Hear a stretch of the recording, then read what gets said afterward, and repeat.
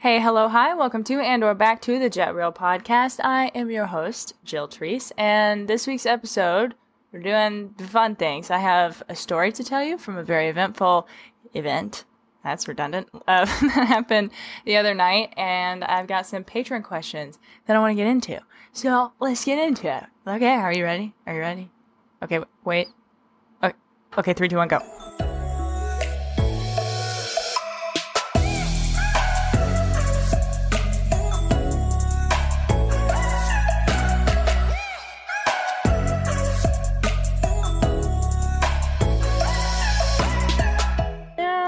Guys. Okay, so normally ads would go here, but I haven't quite figured out how to do that on Buzzsprout because I have to apply for campaigns and stuff, and that's a lot of effort, and that hasn't happened yet. So for now, we're just going to do the Patreon ad, and it is a little formatted incorrectly at the moment, and I haven't had time to fix it, so you're just going to have to deal with it. Sorry, this is a high quality podcast we're putting on here. Okay, let's get. We got to get into that. Okay, 3, 2, 1, go.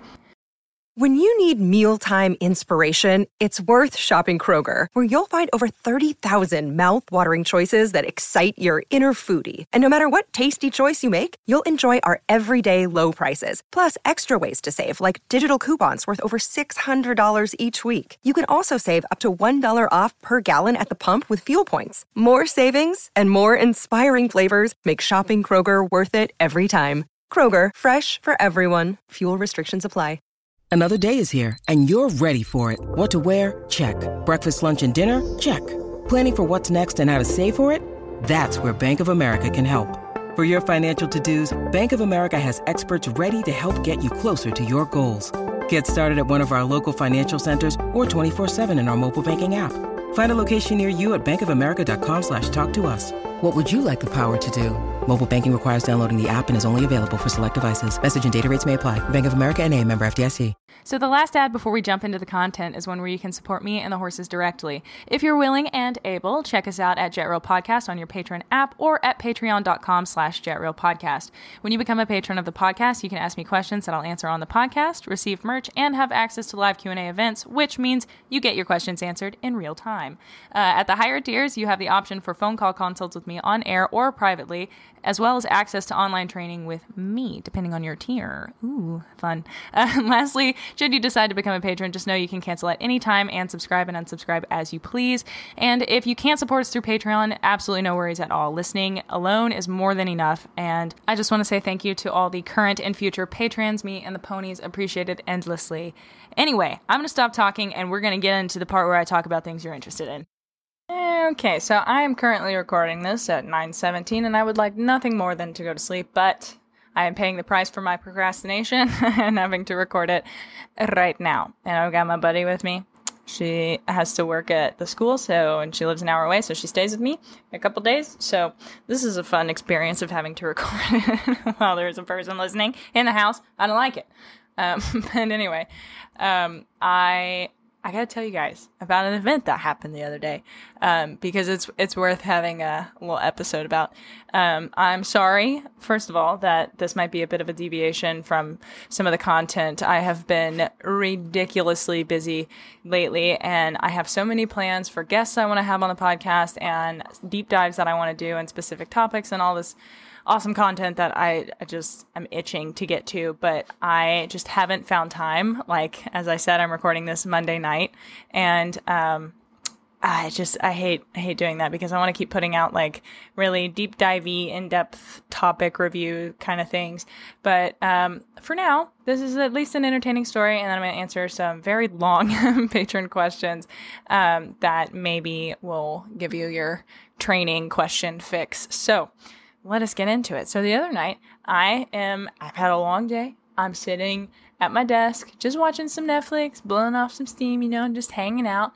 And I hear a really loud sound. And I was like, that's not fantastic. And if you follow me on Twitter, you already know where this is going.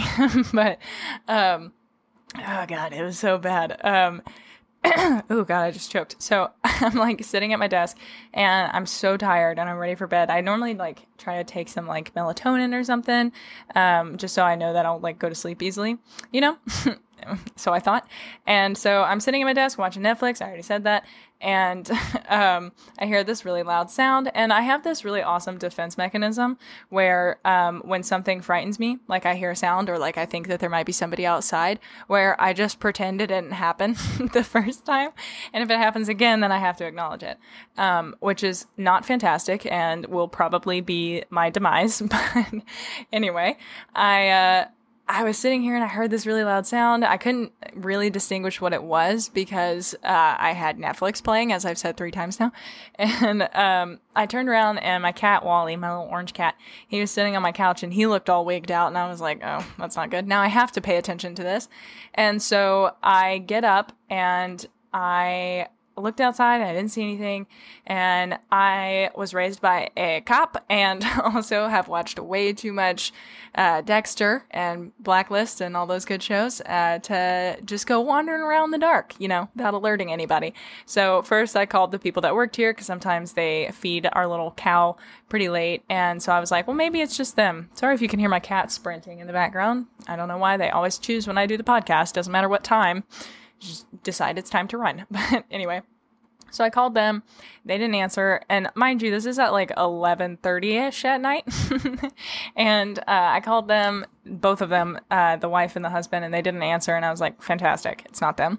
And then I called my friend who was staying with me, just so I could have somebody on the phone. She's got Find My iPhone on and everything. So I was like, okay, if I get taken, maybe you can direct me or call the police or something. And I didn't call my dad because I knew he was asleep. So I was like, I'm trying not to wake him up, but she didn't answer either. Thanks for that, bud. But then I called my dad and he was like, hello, what? And I was like, hey, sorry, there's some ruckus outside. I want to check it out, but I also don't want to be dead. So I'm just letting you know, stay on the phone with me. And he was like, okay, cool. So safety tip for everyone out there. So I put on some pants because who hangs around their house in pants? Not tie. Please don't come peeping in my windows. That would be not my favorite thing in the world. Anyway, put on some pants, put on my slides and went outside with a flashlight, and I'm looking around, and I went around the long way around my house, and I didn't hear anything, and then I turned the corner, and then I heard running, and I was like, that's definitely a horse. Doesn't sound like it's where it's supposed to be, but it might be in a paddock. I don't know why it's running at nighttime, because they usually are pretty quiet at night. So I was like, this is super weird, and I heard it way too close to my house, and I have paddocks on either side of my house, but they're far enough away. I know what they sound like, I don't know how I know, but I guess I'm used to it. And this one sounded different. But I was concerned that maybe it was a truck. Somebody was pulling up to the stalls or something. And so that's why I called my dad. Cause I didn't know that it was a horse running. And so then when I do notice that I heard horse, I'm like, okay, there's a horse running. I don't know what's going on. So I walked to the paddock directly in front of my house, where Ruler, Shotzi, and Curvy, a new horse that we have that we're keeping for somebody, I go out to their paddock, and I was like, well, Curvy's new. Maybe she's running around or something. So I went to that paddock, and I'm shining my flashlight, and Shotzi's up by the fence, but Ruler is way in the back corner, and I was like, that's super weird. They're hardly ever back there at night because the hay is up front, and at nighttime it's getting a little cooler out here. So I was like, maybe they're just I don't know what's going on, because they're usually up by the hay because it's cold and they want to keep warm, so they eat. And I was like, I don't know what's going on. And then I saw Kirby walking up to me, and I was like, okay, well, everybody's moving slowly. I don't know what I'm hearing. And just about that time, my dad's asking me what county I'm in so he can have the police ready to go. And just about that time, I shine my flashlight over to where Ruler was, and then I keep panning towards our backwoods, and I see a bunch of eyes, and I hear thundering hooves, and I was like, oh god, that's not great. And I was like, there's a herd out. I don't know which one it is. And then I saw the little ones, and then all in one swoop, I see all of the mares and foals. Some go through the gate, others took down the fence. They busted through the fence like a movie. It was like Spirit, and they all bust out of the stalls in the Civil War people's things. Wow, I know so much about history. But anyway, so they busted down the fence, and I'm like, oh God, everyone's dead. So, for context, where they were, we used to have 2 stallion pens, so they're like separated, and there's all this fiberglass fencing, which isn't what it sounds like. It's, if you've ever seen my pictures and you see those like round posts that like are a strange color, it's made of fiberglass, and it, I don't know whose idea that was, but we're slowly trying to get it all gone. But if you touch it, it gets like a rash on your, wherever you touched, and you like get little pieces of glass in you, and they're like teeny tiny. They're like hair-like. Say like one more time. But anyway, it's not comfortable. And so we're ripping it all out. But at the end of them, there are these big concrete bases. So they're all ripped out of the ground. There's a trailer, like a flatbed trailer with a bunch of wood and everything you need to make a fence there, including nails. And they've taken down like one of the run-in sheds had a stall door, and we've taken that down. And like, so there's a bunch of shit laying around all over the place. And I'm like, oh my God, the baby horses and the moms, they're all running frantically. Like, they're not paying attention. They can't see super well at night. I think. I could be wrong, but I'm pretty sure they can't see like super well. I already said that. God, it's so late. So anyway, I'm like freaking out because I'm like, they're all dead. And I just watched them bust through a fence, like knock it down. And I'm like, there's no way somebody's not bleeding out. Like, this is not a good situation. And then, after they busted through the gate, they made a turn, and they were coming straight at me, this entire herd. So, just to give you an idea, it's Misty and Sterling, Dixie and Dexter, Astro, Irish, Azula, Lady, Cleo, who's pregnant, and so that's 9 horses that were running at me. Dead on. And I was like, oh my God. So I'm on the phone with my dad swearing, and my dad is a very, proper man. And I was like, I'm sorry about that. I'm panicking. Oh my God, my cats are creating so much ruckus. Anyway, so I am like swearing and freaking out, and I'm yelling, whoa, and trying to get them turned back around, because my next thought was, I don't know if the front gate is open or if it's shut. And, so I was like, okay, split-second decision. They need to go back to where they came from, even though it's dangerous. It's less dangerous than them being out on the highway. So I got them turned around, like, and just threw my arms at them and was like, go away. And they went right back to where they were. So I hung up on my dad, hopped in my car, and drove, like, faster than I have ever driven down our little gravel road. And the gate was shut. I checked the other gate to make sure it was shut. And all the while I'm calling the people that work there, like, over and over and over again, and they're not answering. And I was like, of course they wouldn't answer the one night. And so I get my car turned around, drive all the way around our driveway, because I didn't want to open the gate, even though that might have been faster. I didn't want to risk it. So I drove all the way around the farm, because it's like a U-shaped driveway. And I pull up to their fence, and they've got like one of their daughters was outside, and I was like, you need to go get them right now. If they are inside, they need to come out and help me catch these horses. All the mares and foals are out. I need help. I cannot get them all. There are way too many. And they were like, okay. And she like ran inside and got them. And I drove as fast as I could back up to where the horses were. Like, I drove through a paddock instead of taking the road, and threw my car in park, jumped out, ran and grabbed some halters, and went to go get them, but it was so dark I couldn't see, and my flashlight was scaring them. So I was like, okay, I'm gonna get stepped on or trampled or something. So I opted for shutting the gate and like trying to stand the fence up. And then when they got there, I was like, just park your car in front of the fence so that they don't try to come out that way again when we lead them out. And the guy that works here, I gave him a halter, and we caught the 2 hardest ones to catch. Go figure. And we led them out, and the herd kind of ran in front of us and then pulled back, and we were just trying to lead them as calmly and slowly as possible to get them back into their field, and finally got them all in. And I checked on everybody. I was watching them all as they were trotting to make sure nobody was limping or anything, and I checked all their legs and everything, and everybody seemed okay. And I was like, oh my God, no way. There's no way that all just happened and nobody has a scratch on them. But they don't, that I've noticed yet. So I have fingers crossed everybody's okay. And I mean, this happened like, I think 2 or 3 nights ago. So stress. But we got them all back in, and they all just kind of followed in single file, except for Azula's mom, Lady. I had to go catch her. She was just grazing. It was a frantic graze. She was definitely worried, but she was just hanging out. She let me put a halter on her, and I just let her into the field.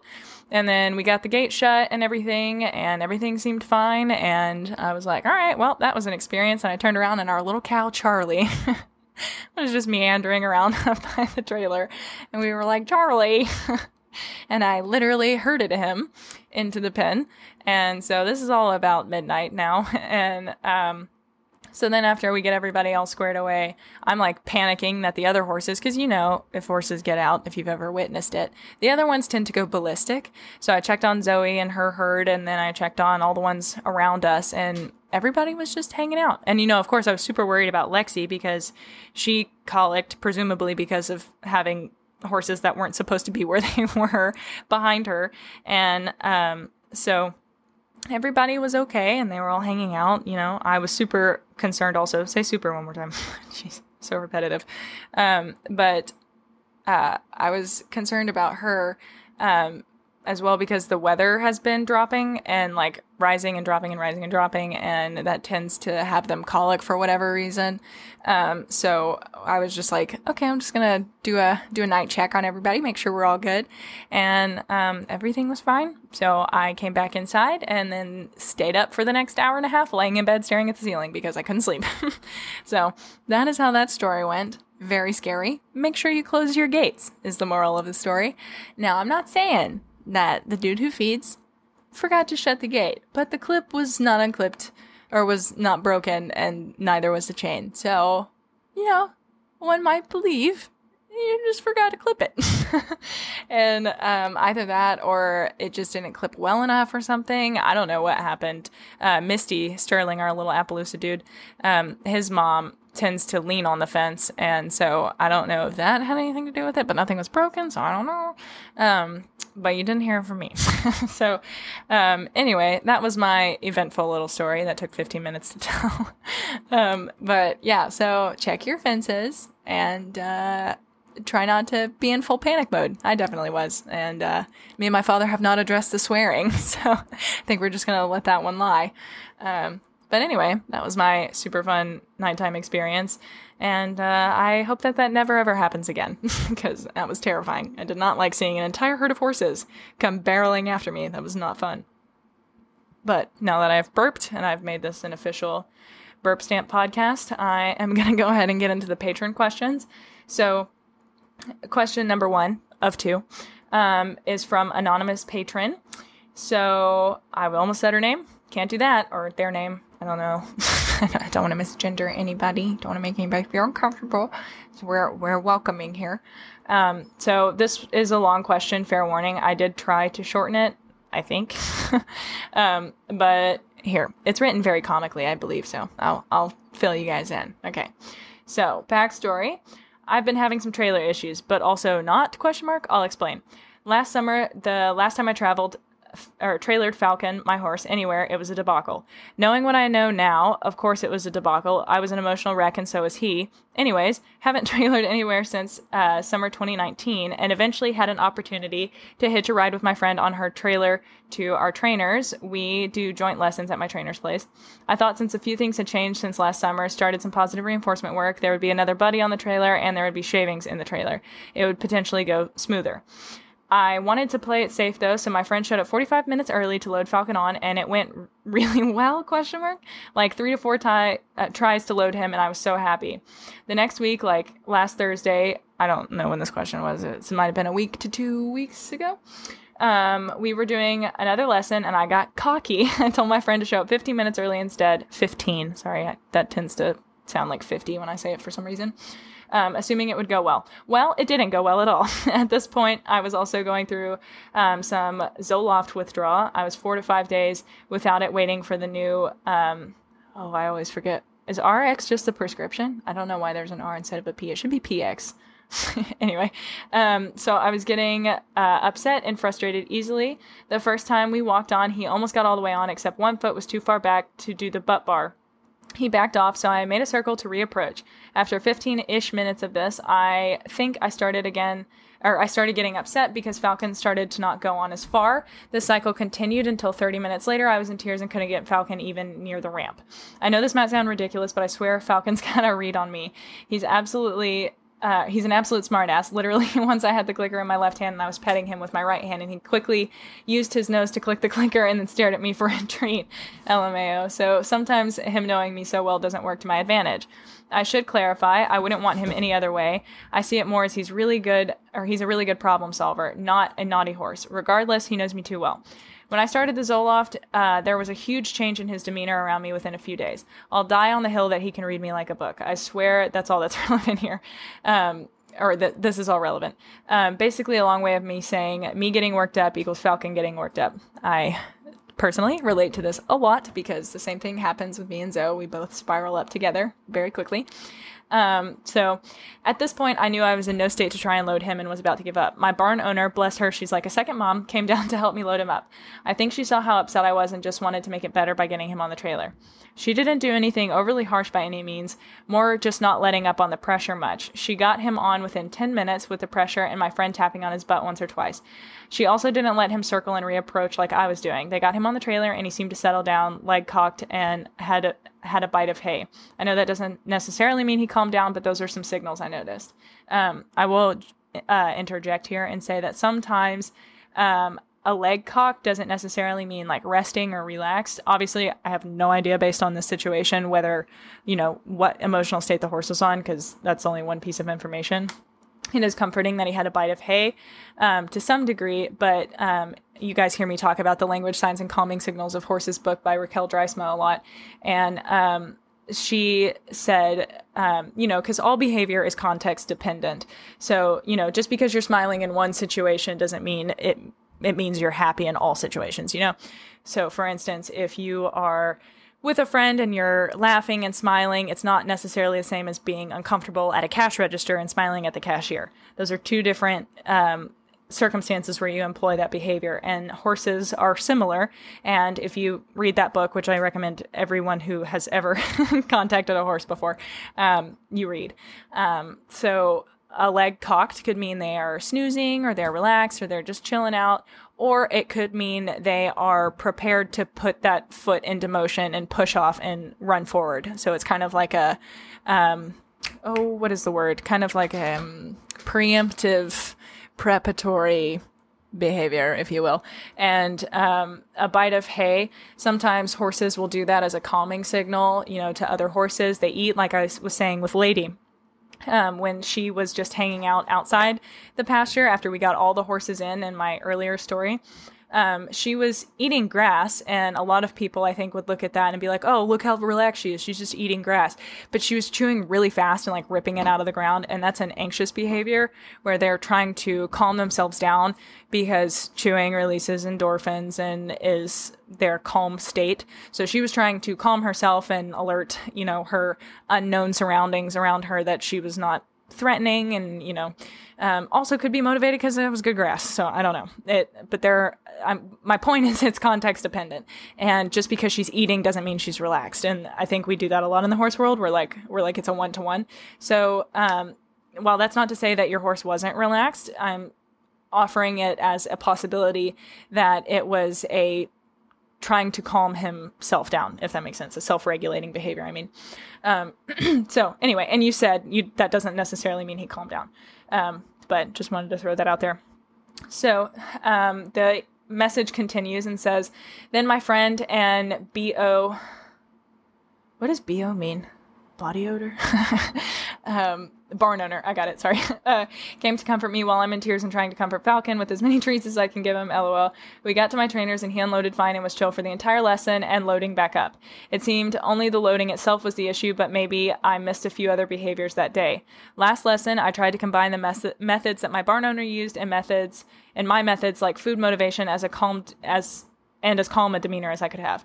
I was back on the meds, so that helped a lot, and I tried not circling and reapproaching when he backed off. I got him on alone within 10 minutes, which was awesome, and I let my barn owner know via phone call. She said something along the lines of, great job, you just need to make sure that he doesn't get to choose not getting on. And then my brain went, no, wait, hold on.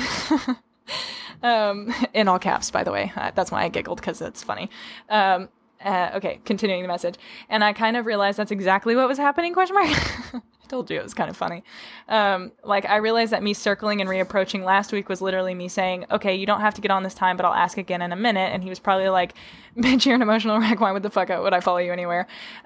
Which I'll jump in and say is probably not what he was thinking, because he's a horse. And also, that's mean. Don't be mean to yourself. So they continue to say, and then this past time I was basically saying, take your time, but you're getting on this damn trailer and I'll wait. Then I started to feel really bad about technically not giving him a choice. I know I just needed to do some loading work on my own. That's a given. He seems not to be scared of the trailer itself. I think I just really work him up. Okay, so now the actual question. Since I know my emotional state affects Falcon so much, in the situations where he's not getting on the trailer, is it better to keep reapproaching and risk me getting upset? I know I shouldn't, but my brain doesn't know how to not demand perfection yet, which will make Falcon upset. Or be more firm with pressure when he's at the ramp and get it done in what seems like a calm yet forceful way. I think it's interesting. I'm jumping in here, Jill, to say that I think it's interesting that you used a qualifier that says get done in what seems to be a calm yet forceful way, which I could be psychoanalyzing because that's that's what I enjoy. But to me, it sounds like that's not the answer you want me to choose, because you said seems instead of get it done in a calm, forceful way, you know? Anyway, or remove myself from the situation and let someone else load him, or remove both of us from the situation entirely. Don't feel bad if you think this is the right option. I'm just not the type that's good at giving up, nor should you be if you don't want to be. Or if you have other ideas, please let me know. I know this is a perfect storm of my mental health control issues versus equine behavior, but any advice would be helpful. Okay, so that was a very long explanation, but as you guys know, and I have said before, it's really helpful to get this much information because it really gives me a pretty good picture of what's going on so that I can address it in, you know, a more accurate way, and I don't have to go through every single possibility, just most of them. So the first thing that I want to say is you talk a lot about how you are affecting him. And while I think that it is, I think that it definitely does affect the horses when we get worked up or anxious or frustrated. Horses can read your facial expressions. They know which ones are mean, scary faces and which ones are the calm, relaxed, I love you, I have food for you faces. But with that said, I don't like, I don't know, I'm sensitive to that much self-blame, and it's because I also come from a place where I have, you know, dealt with a lot of mental health things, namely depression and that sort of genre. And I just hate to hear about things like this and read it because it makes me so sad that you're blaming yourself so much for something that isn't your fault. And is something that is so easily fixable, even if you are anxious and uncomfortable. But I think that the alternative solutions that I can provide will help fix both of those things. But I really want to encourage you not to be so critical of yourself and so harsh on yourself about this. And in other realms, you know, you're doing everything you can to help your mental health, you know, and you're doing the best you can. That's how we all are with horses. And I know it's so hard not to be super down on yourself and, you know, self-deprecating in moments like that. And then, you know, you just, I think, you were actually there on the live stream. And we talked about this a lot, actually. If you guys don't know, on the, Patreon, once a month, I do a live Q&A, and, we just are supposed to talk about training questions, but for some reason, this most recent one just ended up being like a really interesting mental health conversation. And I really enjoyed it because, while I love talking about horses, it was a change of pace that I didn't realize that I would enjoy doing, you know? But I believe you, anonymous patron, were a part of that. And, I want to say, I hope that you took some things from that and that it's okay to struggle and it's okay to have issues in your training and things that you want to work on. But, you don't have to be so hard on yourself. It's not your fault. And when we know better, we can do better. And offering some advice in the training realm, I hope will help mitigate this and give you both some more confidence. But again, I really want to stress that you're doing good, and there is no need to, from my perspective, there's no need to, feel so responsible for, what you might be doing to your horse emotionally, because let's face it, our horses can handle it. Most of us that interact with horses are drawn to them for one reason or another, but I have noticed a common thread that a lot of horse people do struggle, with mental health and emotions, and horses tend to be our solace and our safe place. So when things like this go wrong, there can be a tendency to feel like, oh my God, I suck at everything. Even the one thing that I'm supposed to do to be pulling away from all of those bad feelings is making me feel worse. And then it just compounds. And then on top of that, you already feel bad because you think you're the reason that your horse is resisting you.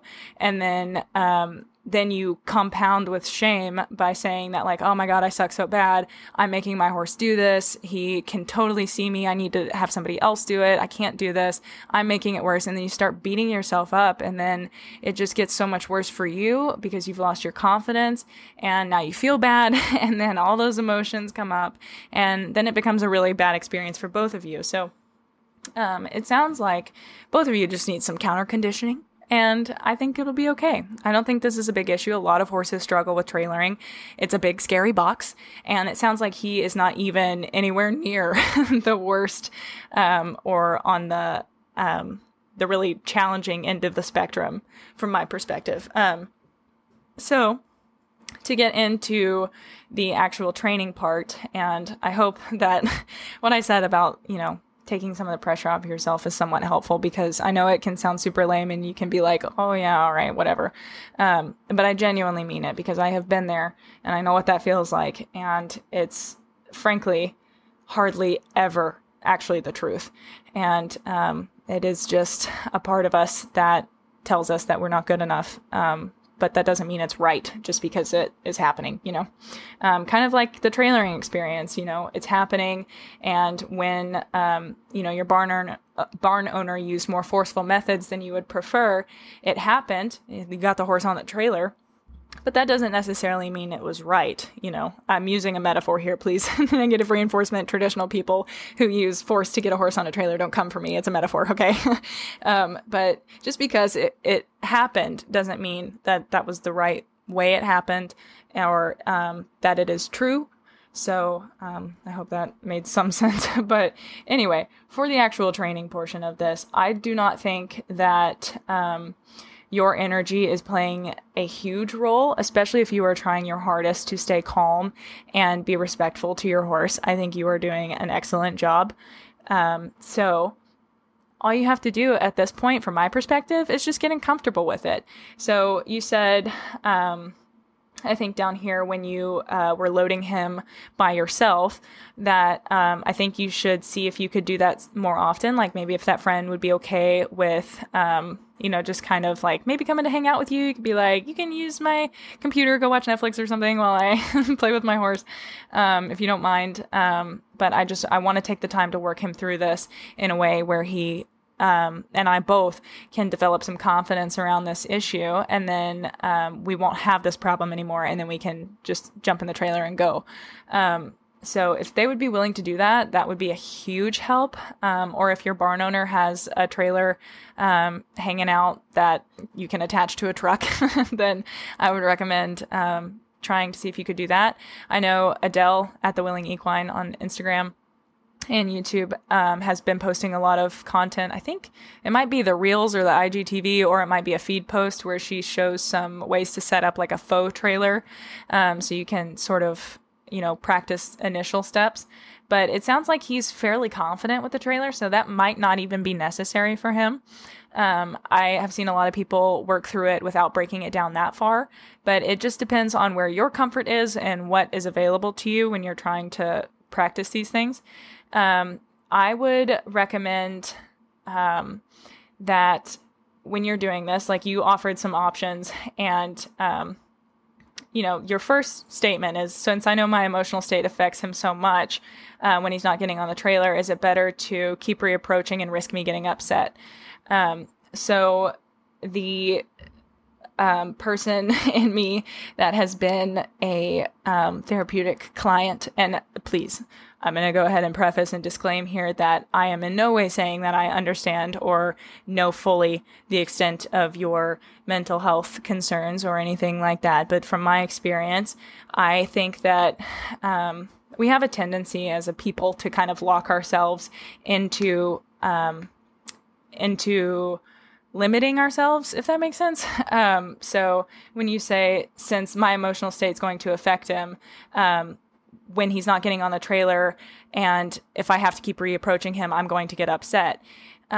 Those are things that I have, in my experience, because I dealt with a lot of anxiety when I first started going to therapy. And in my experience, the phrases that we use about ourselves that are concrete and definitive, like saying, I'm anxious, and like, no, you're not, you're Jill, like making it a part of your identity, can be really challenging, in terms of trying to do something that goes against that. Because people, I think I can speak generally here, most people that are anxious don't really want to be anxious, but it becomes a part of your identity when you say things like, I'm anxious, or, well, I can't because I'll get anxious, or, if I do this, then I'm going to just, my emotions will go over the top. And I am not saying that everyone has control over this. A lot of people don't, and that is totally okay and fine. But I think that a lot of the people that deal with anxiety more on the lower end of the spectrum, like on the lower intensity end of the spectrum, I guess, it can be worked through mentally, and you can become a more confident person who has the ability and the power within yourself to refute those things. And it can sound like a really challenging thing to do, just listening to somebody ramble about it on a podcast. But I'm here to tell you, I did it, and my anxiety was pretty bad at one point. Like, I never went to any parties. I never went out. I hated going out on dates. I would always call people or take a propranolol, which is it's something people take for, I think, high blood pressure or something. It keeps your heart rate down, so you might think anxiously, but your body doesn't respond.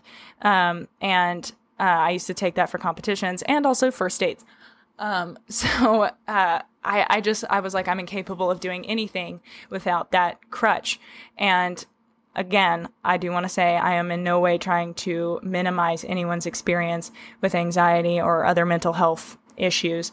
And, if that is something that you need or you feel like you need, that is okay. And there's nothing wrong with that. It definitely helped me a lot in those situations. And only when I started going to therapy did I realize that my personal experience with anxiety was not something that, that I needed to be medicated for. It was something that I created to essentially self-handicap myself, like going to Walmart or talking to cashiers or going out on first dates.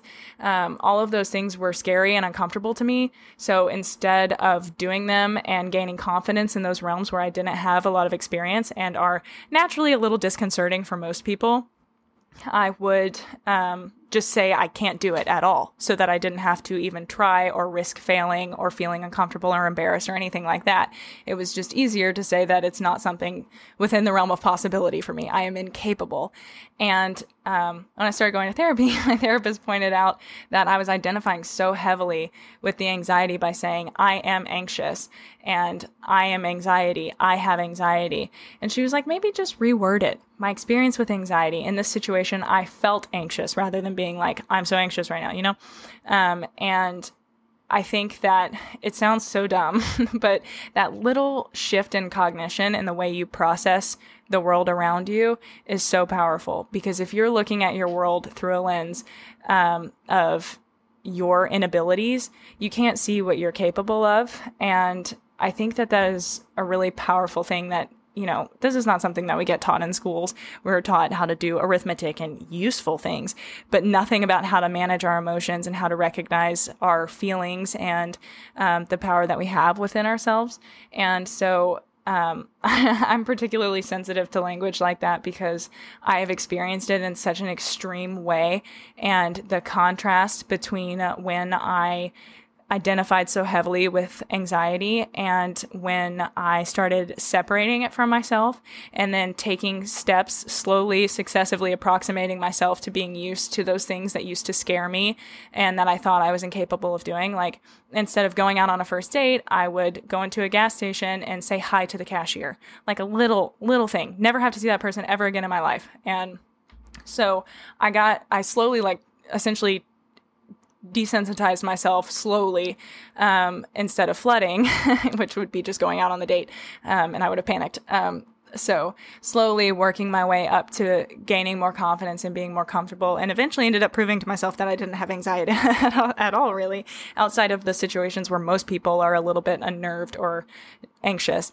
And, so anyway, all of that to say that, I would really encourage you to consider that a little bit. I have no idea what you're going through and what your circumstances are and your experience with anxiety is, but it is a thing, because worrying about your emotional state affecting your horse and worrying that you're going to escalate. I've talked about it before on the podcast. If you think, okay, don't think about the pink elephant, suddenly all you can think about is a pink elephant. It's the same thing. You're like, okay, I'm so worried that I'm going to get anxious and then I'm going to upset my horse and then I'm going to fail and everything's going to go wrong. You might end up accidentally manifesting that because that's all you're thinking about and that's all your brain can comprehend.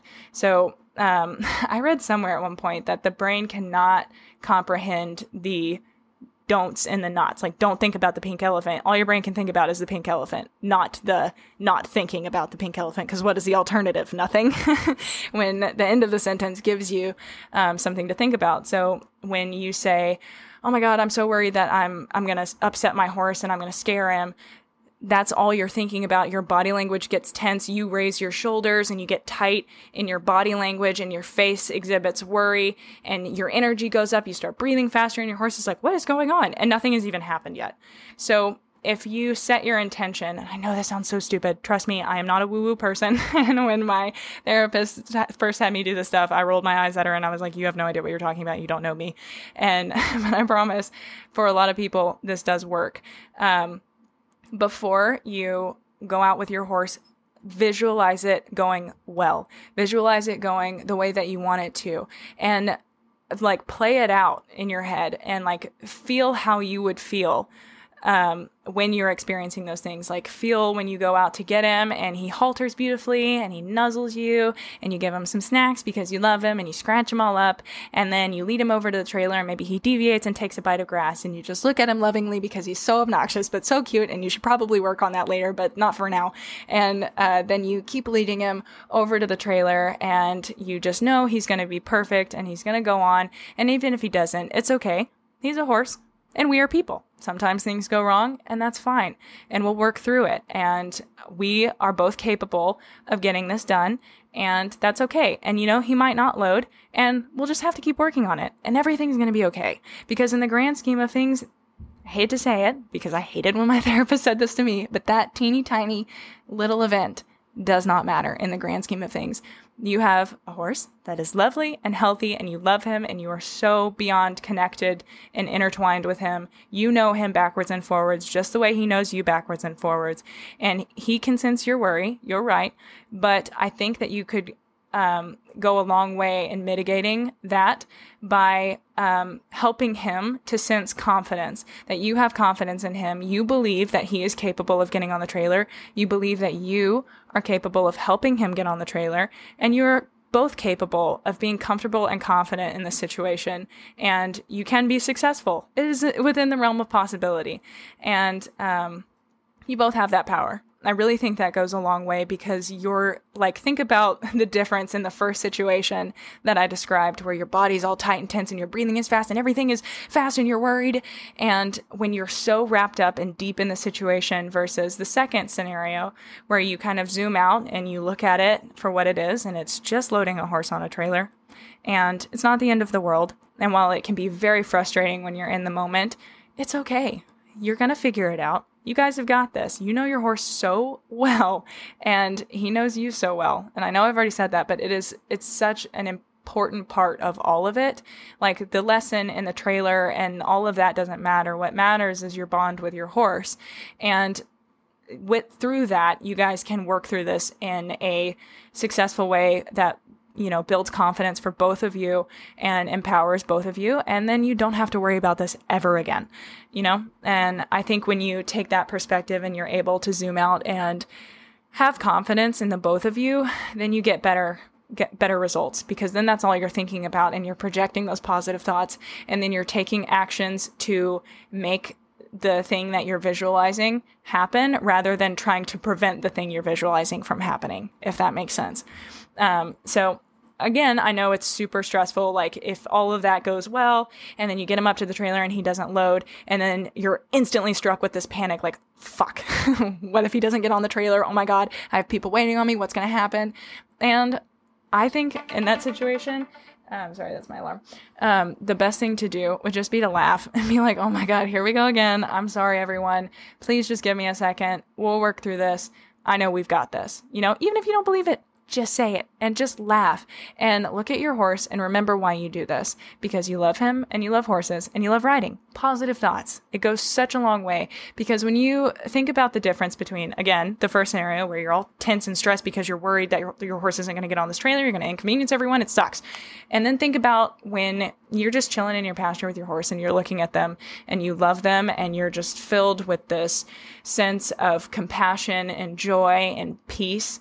So if you think about that in the scary scenario, your whole body position changes and your horse is like, oh, well, she's not worried about anything. She's not signaling to me via her body language or pheromones. I don't know if horses can spell those, but whatever. And she doesn't look worried. She looks like she loves me and this is a comfortable, happy situation. And I feel a lot more at ease. And then your training can go a lot farther, because you're not initially communicating to him that this is going to suck. You offered a few options in saying keep going and risking you getting upset and keep reapproaching. And you shouldn't, but your brain doesn't understand how to not demand perfection. And your brain does. We all do. But I mean, like, think about your room, perhaps, or your car. I mean, there has to be some facet of your life that you're okay with a little imperfection. I'm the same way. I definitely have a strong, nearly, I don't know. My therapist mentioned that I've got quite an OCD streak, and I think that is in part ADHD compensation, because otherwise I would forget everything. So it can be really hard for me to let go of that control and making everything go right, because if everything goes right, then you're not inconveniencing anyone. You don't feel embarrassed. You don't look stupid or anything that you're fearing if everything goes right. But your mental health and your experience of your life, and even these little moments, cannot all be contingent on your appearance to other people. It can't be, your life can't be about how other people see you. And I think that, I don't know if this is speaking to you at all, but I think a lot of the reasons we do anxiety type behaviors is because of the fear of rejection from the herd, if you will. And I also hate inconveniencing people, so I totally understand. But there has to be one facet of your life. Even as somebody as anal as me, there are facets that are not super clean and neat and organized and perfect. And so you are capable of not demanding perfection, and you have the power to just take a breath and relax. And it goes a long way for your health, and not risking heart attacks, which is something I have to remind myself every day, because cortisol is my drug of choice, apparently. That and adrenaline, because I live in a constant state of stress, but it is something I am working on. We are becoming mellow Gil, okay? But it's interesting that the way you phrase the first option, keep reapproaching, means that you're risking you getting upset. And I don't think it does. I think you can keep reapproaching without you getting upset. I think that you are beyond capable. I don't think that the two are mutually exclusive. I think that there is a circumstance where you could reapproach and not get upset. I think there's also a circumstance where you could do something else and get upset. You know, there are variations. In the second option, you say be more firm with pressure when he's at the ramp and get it done in what seems to be a calm yet forceful way. So that is an option, and clearly it has worked before, but I have seen this a lot, and sometimes it works. It works for the horses, and then you never have a problem ever again. But sometimes it can also lead to more anxiety and fear around the trailering experience, particularly for you if it's not something you're comfortable with and you feel really guilty and bad about having to, you know, tap your horse to get him onto the trailer. That is a personal thing. Some people are not bothered by it, and that is a separate issue. But if you are bothered by it, then, you know, you're creating a not so fun experience for you. And I'm sure the horse also doesn't enjoy being tapped on the bum to go in somewhere he is resisting. And then another option is remove yourself from the situation and let someone else load him. I think that the best person to load him is the person that knows him best and that he trusts the most, being you. And I think that you are beyond capable, because your message definitely demonstrates that you're an intelligent, thoughtful, and self-aware person. But I think that if you just slightly shift the way you're thinking about it, I think you will see a world of difference. And I think that you are capable for sure. And I would not say to everyone, I'm sorry, everyone listening, I'm speaking directly to one person right now. But I have received some messages before in the past on DMs and stuff that I'm like, I don't know if you're going to get it all. But you definitely sound like this is something you're really passionate and you really care about. And that's half the battle, you know, and then just having the confidence in yourself to be able to do it in a way that, you know, promotes that confidence instead of, you know, being so afraid of the whole thing. You know, I think that it would go a long way to, believe that in the confidence that you have in you.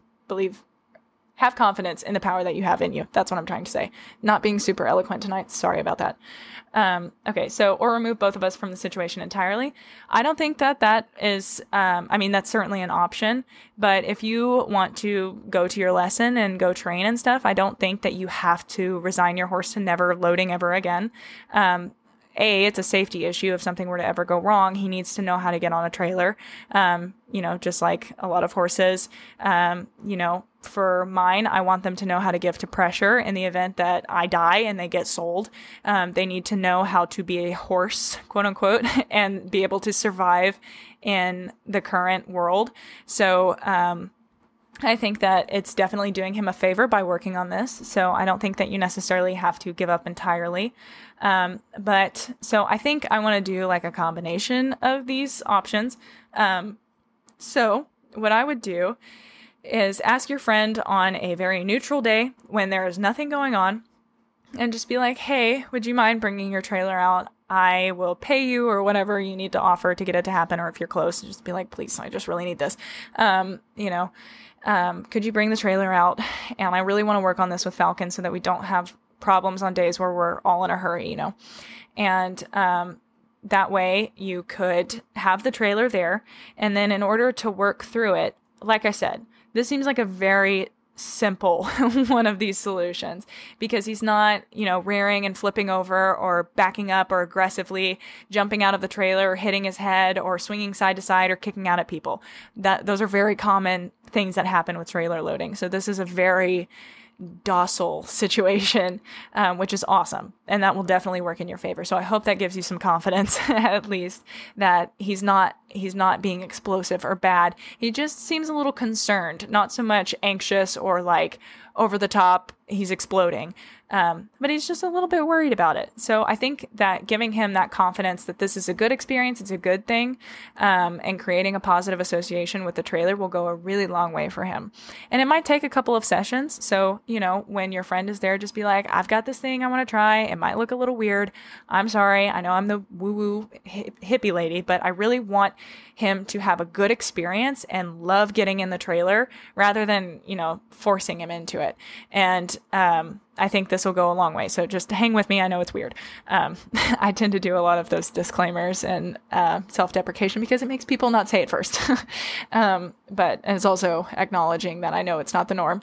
But probably shouldn't do that. But as a woman, I was raised to apologize for things that I do. So thanks, society. Anyway, so I would have your friend bring out the trailer and preface with whatever you need to, or if they're understanding, just be like, yo, I want to work on this.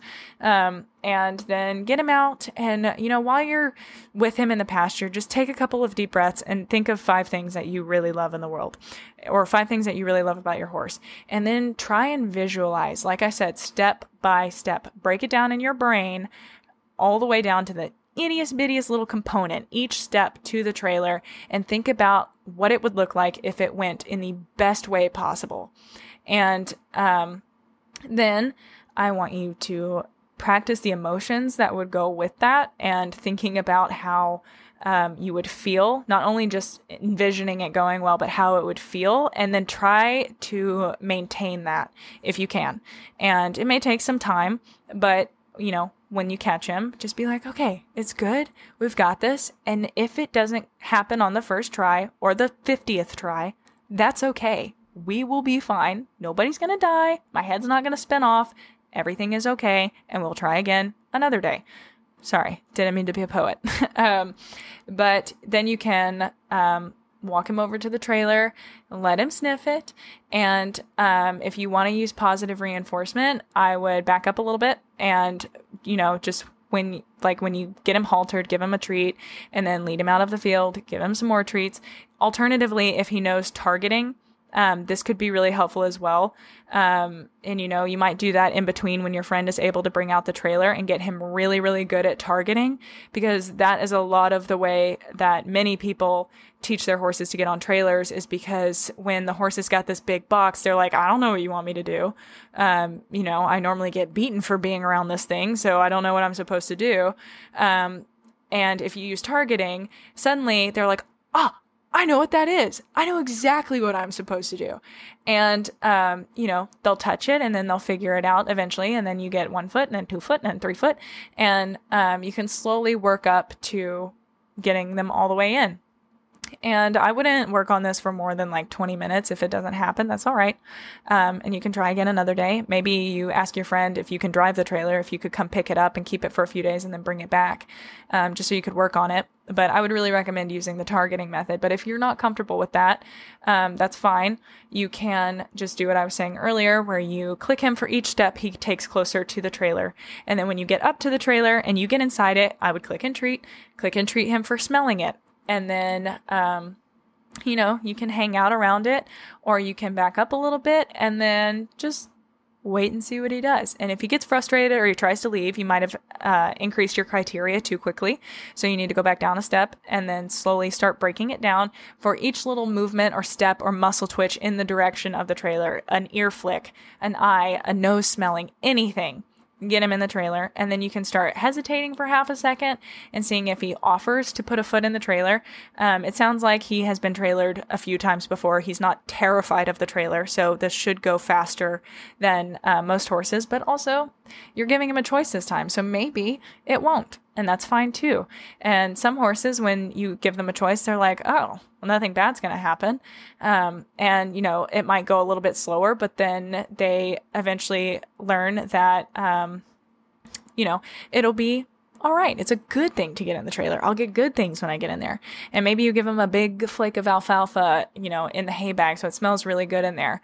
And that way, it's just an overall really good experience. And then, just each time he gets in the trailer, give him more snacks. And I think that would really solve your problem, is just taking the time to actually train it rather than just be like, okay, we got to go.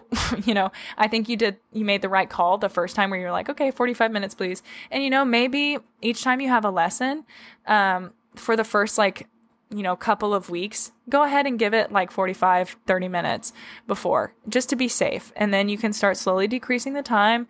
And when you start decreasing the time, try not to let fear take hold of you, and try not to let that be what controls the situation.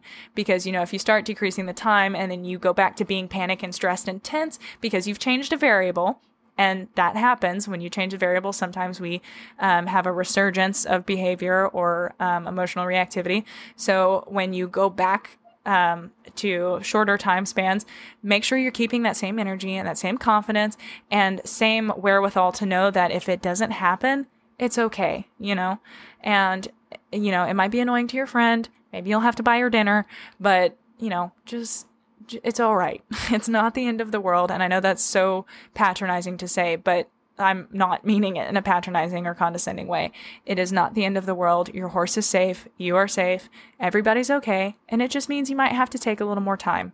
And you are doing what is best for your horse in the long run, in my opinion, because you are taking the time to create a safe and comfortable and positive experience for the horse rather than one that is based in potentially you being scarier or more threatening than the thing that the horse is ambivalent or afraid of. So that is what I have to say. Did not mean for that to turn into sort of a mental health ramble, but I think that message has gone a really long way for me personally and for a lot of people in my life. It's just so weird because we don't notice how much we identify with things and how much we self-handicap. And again, not everyone is self-handicapping, and I don't want you to go around listening to people that say they have anxiety and be like, oh my God, you're doing that on purpose to avoid the situations. It's never cognizant. We are never aware that we're doing that. It was only when my therapist pointed it out to me that I was like, fuck you, you're wrong. You don't know me. You don't know what you're talking about. And then I thought about it and I was like, oh shit, she's right. And then I started just trying what she was saying, and then it worked. And I was like, oh, that's legit. So anyway, all that to say that you are more capable than you think you are, always. And I will also say it is better to suffer from Dunning-Kruger than, or the imposter syndrome or effect. It's the imposter effect than Dunning-Kruger, which is where the imposter effect is where you think you don't know anything at all and you actually know more. So the more you know, the less you think you know. And Dunning-Kruger is the less you know, the more you think you know. And that is the most frustrating person to deal with ever. The people that have little to no education on a topic and act like they're the authority on it. So you've got all the right tools and you're in the perfect situation to make this happen in a really positive way and confidence building experience for both of you. But you just need a little bit of a push. And I think you got it. What I suggested is not an alternative listed here, so I'm hoping that that is somewhat helpful if you haven't considered it already. I also know that there are some trailer loading videos on YouTube. Fair Horsemanship is a really awesome one. She has a book called Humane Science-Based Horse Training. It's on Amazon. Her name is Elise Viard Muckenstrom. It's French and I am stupid. So, but it's on Amazon. It's not super expensive. And she has a walkthrough on trailer loading as well as teaching targeting and all of that stuff. So maybe if you want to work on this long term and you want to build up by working on targeting first, maybe take a month off of lessons or something and just work on targeting, getting it really strong. You're able to target him anywhere, inside the pasture, outside the pasture, all around the farm. You've generalized it to all different locations so he knows. And then you can, move on to doing the trailer. Sorry, I keep getting text messages and getting mildly distracted. But anyway, I hope this was helpful for somebody out there, including you, patron. But yeah, so I'm going to go ahead and move on to the next question, which is significantly shorter, and hopefully will not take me another 45 minutes to explain. But let's get into it. So patron Rachel asks, I have a stallion that I got back in May. Basically, I got him because I bought a horse last July and didn't know she was pregnant. She foaled out this past March, a beautiful bay filly, and the stud was doing nothing with the previous owner, so I just figured I'd buy him, register him, and go from there. He's an 8-year-old appendix and was around people until he was a yearling. Then he got turned out until, like I said, I got him a few months ago. They told me he was awful to halter, hadn't had his feet done in years, the whole 9 yards, just basically thrown out in a pasture to do nothing. I got him here and approached him super slowly. He was in a foaling stall at the time and I was able to just put a halter on him and give him a bunch of scratches, and it's been great ever since. We've been doing positive reinforcement. I got him started under saddle and he's honestly awesome. His demeanor is incredible. So here's the question. I've reached out to some of my friends that have stallions as well, and they've all told me that I need to be dominant, the leader, and not let him get away with anything. My plan in the future is to barrel race him, so he's going to have to be very close to mares and not act on any of his urges. He will be gelded, but that's not possible right now financially. I just don't know how to keep him in check throughout his career without putting him in his place, as people have told me. I mean, obviously, if I'm in a situation that would become dangerous, I'll do what I have to do. I can't talk. I'll do what I have to do, but I'm just not sure how to train it. So my first inclination to say here is, well, first I should make the disclaimer that I have yet to work with a stallion. I have no experience working with stallions. We had 3 out here at one point, and I never came into contact with them outside of feeding them. So it's not my forte. But I will say a horse is a horse, and history is history, and that in most cases, stallions are really not too much different from regular horses, but they do tend to grow up with people that interact with them as if they are inherently dangerous and awful creatures.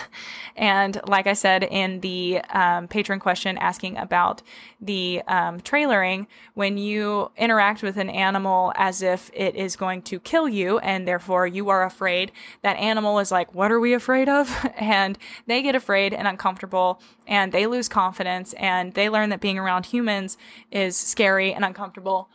And on top of that, stallions are often, used, or I guess moved by having chains and like stud chains, and they're literally called stud chains, and whips and all sorts of things. You get they get this stigma that they're just going to be awful when they're brought up, they're trained well, and they have good experiences with people. They tend to be fairly easy to manage. I have known many studs in my lifetime that were perfect, amazing competition horses that never crossed a line, so to speak, at a show.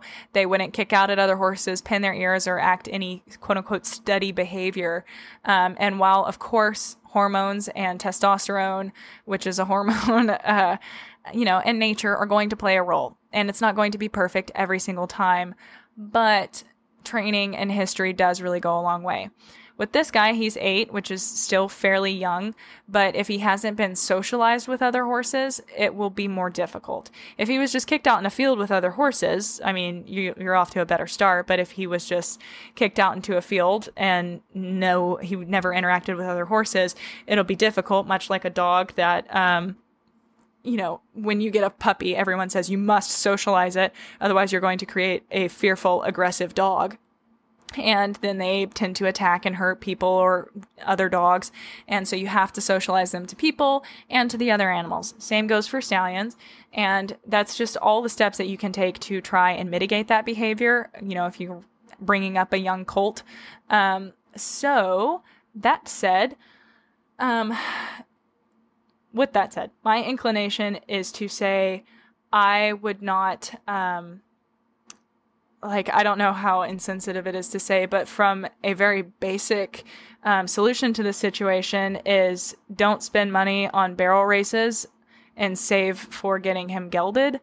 I am not the biggest fan of breeding in the entire world, and especially if you're not planning to breed him and it's not financially possible right now, I would just keep him at home and work with him and really refine your skills until it is financially an option to have him gelded, because in my opinion that is the safest and most responsible thing to do if you're going to take him into an environment where there are other people and other horses. You don't want to risk them getting hurt, and if you don't know how he is, or if you know that he acts on his urges, then I would say it's probably best just to avoid the situation entirely so you don't risk anybody else or him getting hurt or you getting hurt.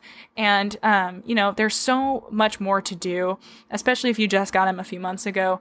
There's plenty of time. You could work with him for a year. He would still be pretty young, and, just save up. And I know it's really hard to hold off on competition and you want to get into it immediately. And, that's the fun part of horses, but I'm here to tell you, there are other things that are super enjoyable and very rewarding. I mean, imagine the difference in the horse that you would have if you took him out right now and went to go to a barrel race and showed him, and how much better he would be if you waited a year and really worked on building his top line and his hind end and strength training and making him the strongest, most refined competitor, that you could have, and then you take the time to do the training properly and you won't be as likely to rush and, risk him. I did that with Zoe. I definitely took her up the levels way too fast, and now we're dealing with a lot of the fallout from her carrying herself improperly and injuring her hocks and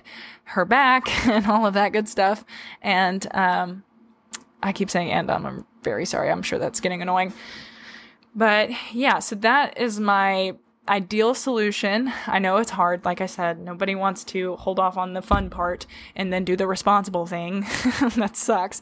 But I really think it would go a long way if you were able to wait. And I think you would see a much lower stress situation because you wouldn't be so worried about him potentially doing something else, especially if you don't know what he does. And it might be worth having a few friends over and seeing like how he interacts around their horses with a fence in between you two, just to keep everybody safe, but just seeing how he goes, and that'll give you a lot of information too.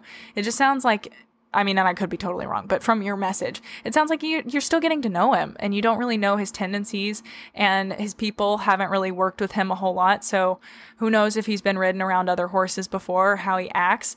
And if he's not bad, quote unquote bad, or behaving like a stallion who hasn't been socialized is more accurate, then you might not have a problem. But if he does act steady, then I would say that the solution that I offered is probably the best one. Obviously, you guys have listened to my dominance theory episodes from season 2. They're episodes 30 and 31, and then I think 35 was the join-up episode. And those are all about dominance theory and why I don't believe it should be used in training. And I am editing the video for YouTube. Don't worry, it's coming. It's just slow going. It took me 4 hours to edit 5 minutes of that video, and I still have 40 minutes of footage left to edit, so it's taking a while, on top of everything else. But I will get to it, I promise. It's coming. But yeah, so I definitely don't think that just because he's a stallion, that rule doesn't apply. I don't think you need to be dominant or the leader or put him in his place. What that means is you just force him to suppress his urges, which is, I believe, called conditioned suppression. It's like the step below learned helplessness. And I think that's on it's on one of my resources. It's like Meadow Family Farm or something.com. It's linked in one of the dominance theory episodes. I don't know. But anyway, she talks about, why dominance theory, is harmful and that it potentially causes conditioned suppression or learned helplessness. And essentially that's just where the horse is too afraid to, act out. Conditioned suppression is where the horse knows that the consequences will be worse if he does act out. And so he just suppresses them, much like, I don't know, if you're like really scared and for some reason you're not allowed to move, otherwise the situation will escalate, and you just can't show that you're afraid. And that is not an ideal. You don't want to have to do that or beat a horse into being more afraid of you than and that being a stronger motivator than what his body is telling him to do. And again, not all studs are like that. It really depends on history and socialization, among other factors, of course, but typically. So, yeah, I would just say that, you don't need to be putting him in his place or anything like that. So that's certainly one way to approach it, and sometimes it's effective. Or particularly with studs, you might end up seeing a very aggressive horse if they don't go the route of conditioned suppression, learned helplessness, which if I haven't said it already, learned helplessness is when they essentially learn that exhibiting emotion or trying out new behaviors or acting on anything other than what you're telling them, that will end up badly, and they just sort of give up. It's like if you've ever seen that meme of the horse tied to a lawn chair, like a plastic yard chair, And they're like, it's all in your head, it's not the thing that's holding you back is not as strong as you think it is or whatever. One of those dumb memes, but it is a perfect example of learned helplessness. The horse has learned, a lot of people will train horses to stand in cross ties or stand tied at a trailer by tying them to a quote unquote patience pole, and where the horse can pull back, it can fall down, it can flip over, it can do anything that it wants until it just gives up and it stands at the pole. You watched it happen in Spirit, except they never broke his spirit because his name is Spirit. But why is Spirit so relevant in this episode? I don't know. That's funny. But anyway, so that is one route to take. And then the horse learns that they have no other option and they just sort of go dead inside and just give up around you. And they typically hate you. They don't want to be around. They don't want to be caught. They look angry all the time, or they look dead, in their expression.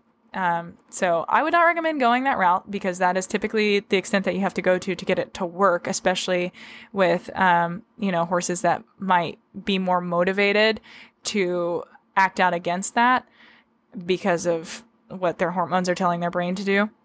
But if you go, or if they choose to go the opposite route, which is increased aggression, then you run the risk of you, him, or someone else getting hurt. And I just don't think that either of those options are very fantastic.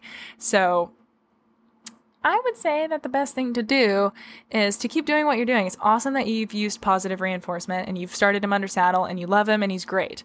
That is not really the story that we hear from, nearly feral stallions. So this is already a success story. And I think you have taken all the necessary precautions and measures to really set him up for success. And if it were my horse, I would continue doing that, because if you just, in my opinion, it would be not ensuring his success to just take him to an event and see what happens and then beat him if something goes wrong. I don't really like to do that to the horses. I do impulsive things in my life, but when it concerns other people or other animals, I try to make the situation be set up for success. And I think that you just not knowing anything about what could happen and then just relying on the fact that you can beat him, I know that's not what you said, but you said if the situation became dangerous, you do what you have to do. And of course, that's what we all do. We don't want to get him, you, or anybody else hurt. So that is justified. But the entire goal of training in any discipline with any horse, any gender, any breed, anything, the goal of training is to prevent and to set the animal up for success so that you don't have to do those things. That's the humane hierarchy. And you can find that online. Just type in humane hierarchy of behavior modification or something. And, then you find that you want to set the animal up for success with, making sure they're healthy medically and physically, all that good stuff. And then you want to make sure that you do occasion setting or antecedent arrangement where you set up the environment for success, which would be, in my opinion, getting him gelded just as an extra precaution. And then I would, start training him to be around other people and in those environments in successive approximations, rather than just going from one day he's home chilling in his herd and his pasture or whatever, and then all of a sudden he's thrown on a trailer and then he's at this new place and he's like, whoa, there are a lot of horses, there are a lot of mares, there are so many smells, I don't know what's going on, my person is, trying to get me to behave and I'm freaking out. Work him up to it, especially if he's never really interacted or been near other horses before, like a lot of stallions. It's really important that you slowly start introducing him to other horses and get him used to it, just like you would with anything else. Like we said with the trailer, successive approximation, making sure everybody's comfortable and confident and used to it. Oh God, I've lost the word. I guess being good at something comes with practice. You cannot just expect the horse to load on the trailer when it's never seen a trailer before. You cannot just expect the stallion that has never been around other horses before to be perfect at an event. Again, I don't know if this horse has been paddocked with other horses or not. I didn't read that.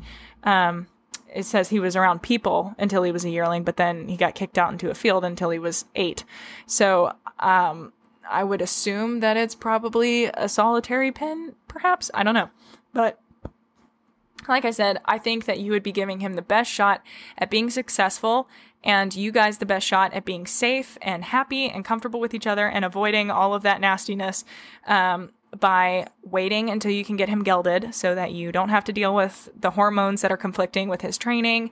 You don't have to compete for his motivation. And, I don't know if anybody has any qualms with keeping horses studs, but I kind of see it like how we do with cats. There's just like neuter, spay, and release. And we have way too many horses in this world as it is, and I live on a breeding farm, so I can't speak too much. I'm definitely not holier than thou, and for a hot moment I wanted to breed Zoe, but as a general rule, I'm like, I don't know about it. So especially if you've already decided that you want to get him gelded at some point, I think that the most responsible thing to do for him and your well-being and your safety and your success as a competitor or a competitive team would be to just hold off. There's so much you can work on in between. How does he trailer? How does he stall? How does he lead to and fro the paddock? How is he around treats? Can he stand on a mat still? Does he tie well? Is he comfortable with the saddle? Is he comfortable with the girth? Does he turn well? Does he accelerate off of voice cues, or do you have to kick the shit out of him? Like, there's so much in between that you can work on. Beyond that, you could teach him tricks. There's so much fun things. There's so many fun things you could do as well. And it doesn't have to be all about work and no play. And you can just take the year to get to know your horse and build your rapport with him and your relationship, and know him backwards and forwards before you guys run off and go on a competition. And I'm not saying I've definitely, like, the first time I ever rode Zoe was at a competition. So, definitely, again, not on my high horse here, but if I could go back in time, that is what I would have done. Obviously, she is not a stallion, but if I would go back in time, I would 110% restart her from the ground, strength training from the ground, classically, with positive reinforcement though, and work on building her top line and strengthening her, really refining the cues, and completely giving her a fresh start, a full education and understanding of what's going on before I ever even considered taking her off the property to go show. And beyond that, I would have taken her to, a farm down the street and ridden there for a little bit, or maybe even just gotten her off the trailer and walked her around, just little itty bitty teeny tiny steps so that they get comfortable and they feel confident, and everybody is set up for success and safety. That is the number one concern with all of this, because, I don't want to see you get hurt. You don't want to see you get hurt. You don't want to see your horse get hurt.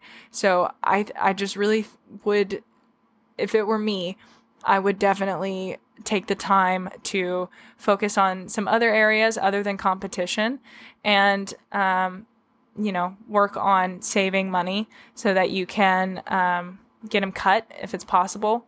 And that way, you can start working on having him live a normal horse life. Because, I think me and Shelby talked about this in the stalling episode, that studs tend to be housed alone and away from other horses. And even though we don't, we don't want a bunch of little baby horses running around everywhere, even though it sounds like a dream world, it is not the reality. They get very expensive and it's dangerous. And you just don't want all your mares getting bred willy-nilly, no pun intended. But they are designed to be in a herd. They are still a horse. It is a basic need to be with other horses. And a lot of stallions, like Shelby has Banksy out with all of her other horses. Granted, they are all male, but he is out with them and he is not cut. And we have our colts out, though they are not mature enough yet to be doing any scandalous behavior. They're out with all the other horses. They're being socialized, and they will be gelded when they are of age. And so, I really think that you set him up for a not only successful and safe competitive career, but also with the ability to have a full, enriched, and all of his needs met in his life, So I hope that makes sense, and that was probably not the answer you wanted. I'm sorry, I don't have a magical positive reinforcement training solution for that, where you just teach him to turn his head away from mares or something. But if he has never been around other mares before, and he is, he doesn't know how to self-regulate, and you take him off the property and he just really wants to go after these mares, your cue is probably not going to be listen to, because the food is not more motivating than where his interest is. You know, he is going to be more motivated by trying to investigate or, you know, sex this mare than your alfalfa pellets, to be frank. Even if you have sugar cubes, still probably not going to outweigh the old sexual drive. So I really think, especially since there's so many unknowns, like I said, the longer question took me longer to read, have more information. This one, I don't know what you know, and I am in no way trying to, again, patronize or condescend in any way like that. I just don't know your situation, and I can't know, because that's a 4-paragraph message. There's no way I could know your entire situation.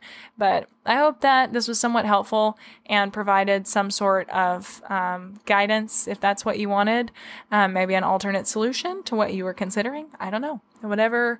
And I hope that those of you listening, you learned something. But I am going to go ahead and wrap up this episode because it is late o'clock and I have to get up in the morning and do human things and hopefully get to work with some ponies tomorrow. Actually, I've been glued to my table all day working on my laptop and reading and a bunch of lame shit. So be sure to follow us and check us out on Facebook, YouTube, Instagram, and Twitter at Jet Equitheory, and Equitheory on some of those platforms as well. I'll let you figure it out. You get to search and hunt to see where Equitheory is. And I am slowly working on putting this podcast on YouTube as well. There is an account right now, but it is not very big. But if you guys want to go ahead and find it and subscribe to it, that would be super helpful, because I can't put ads on it until I have like 1,000 subscribers, and I created a new channel because I didn't want to saturate Jet Equitheory. It's a whole thing. But yeah, that would be fantastic, because then we could start making some money off this podcast. I'm going to try and get some ads on these episodes so that I can make some money, because I hate posting them without any ads, because I'm like, I need money. I'm so poor. And I'm trying to go to a hoof clinic in Texas, which is going, like, it's $250 a class, and I have to take 2 of them. Plus I had to buy all the tools, which totaled about $200. So, very expensive. And I am eating fruit snacks a lot lately. So, priorities. What's health? Which is probably contributing to the anxiety, because diet has an impact on all that, but whatever. Who's a clinical mental health counseling student? It's not me. I should know better, but priorities again. But anyway, I hope that you guys enjoyed this episode, and you can follow me in all the places, follow the YouTube, and be sure to check out jetequitheory.com. That is my website, where I am continually trying to add all of the resources that I come across in my ever-evolving education as an equestrian and trainer and horse caretaker, I guess. I want to share everything that I learn with you guys, and I'm trying to organize it in a way that is super accessible and clear. The education page is up on my site, but it's currently empty, so just kind of hang with me. Well, it's empty on the topics page because I haven't had time to sort everything or figure out the layout that I want, but whatever, that's boring and you don't care.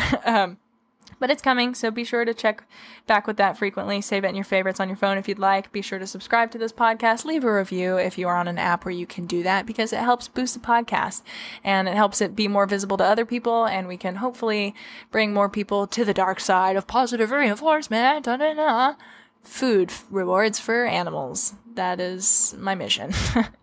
Anyway, thank you guys so much for listening to this rather long episode that I really did not want to record because it is so late and I am so tired, but now I get to go to bed. So, thank you guys for listening and tuning in. As always, it means the world. And I just hope that we can keep growing our little podcast family. Oh, also be sure to support me on Patreon if you can, for as little as a cup of coffee a month. Did I steal that from the Come Along for the Ride podcast? Sure did. If you can just cut out 1 cup of coffee a month, then you can pay to support me. And you also get some cool benefits, like being able to ask me questions. And if you can cut out 2 cups of coffee a month, $10 a month, you can ask me any number of questions that you want. But you already heard that in the Patreon ad, I think, maybe, I don't know. But you can go to patreon.com/equitheory or click the link on my website under the support tab, and you can see all the services I offer at the different tiers, and you can look at them and pick which one works best for you and help us out. That would be fantastic. And I would really like to eat something other than fruit snacks. So, I'm guilting you into this. Please do it. Negative reinforcement over here. You will alleviate your guilt at not feeding me if you subscribe to the Patreon. Is that ethical? Should I not be saying that? It's fine. You figured it out. It's okay. Anyway, thank you guys so much for listening. I'm going to go ahead and end this, and I will catch you guys next Tuesday.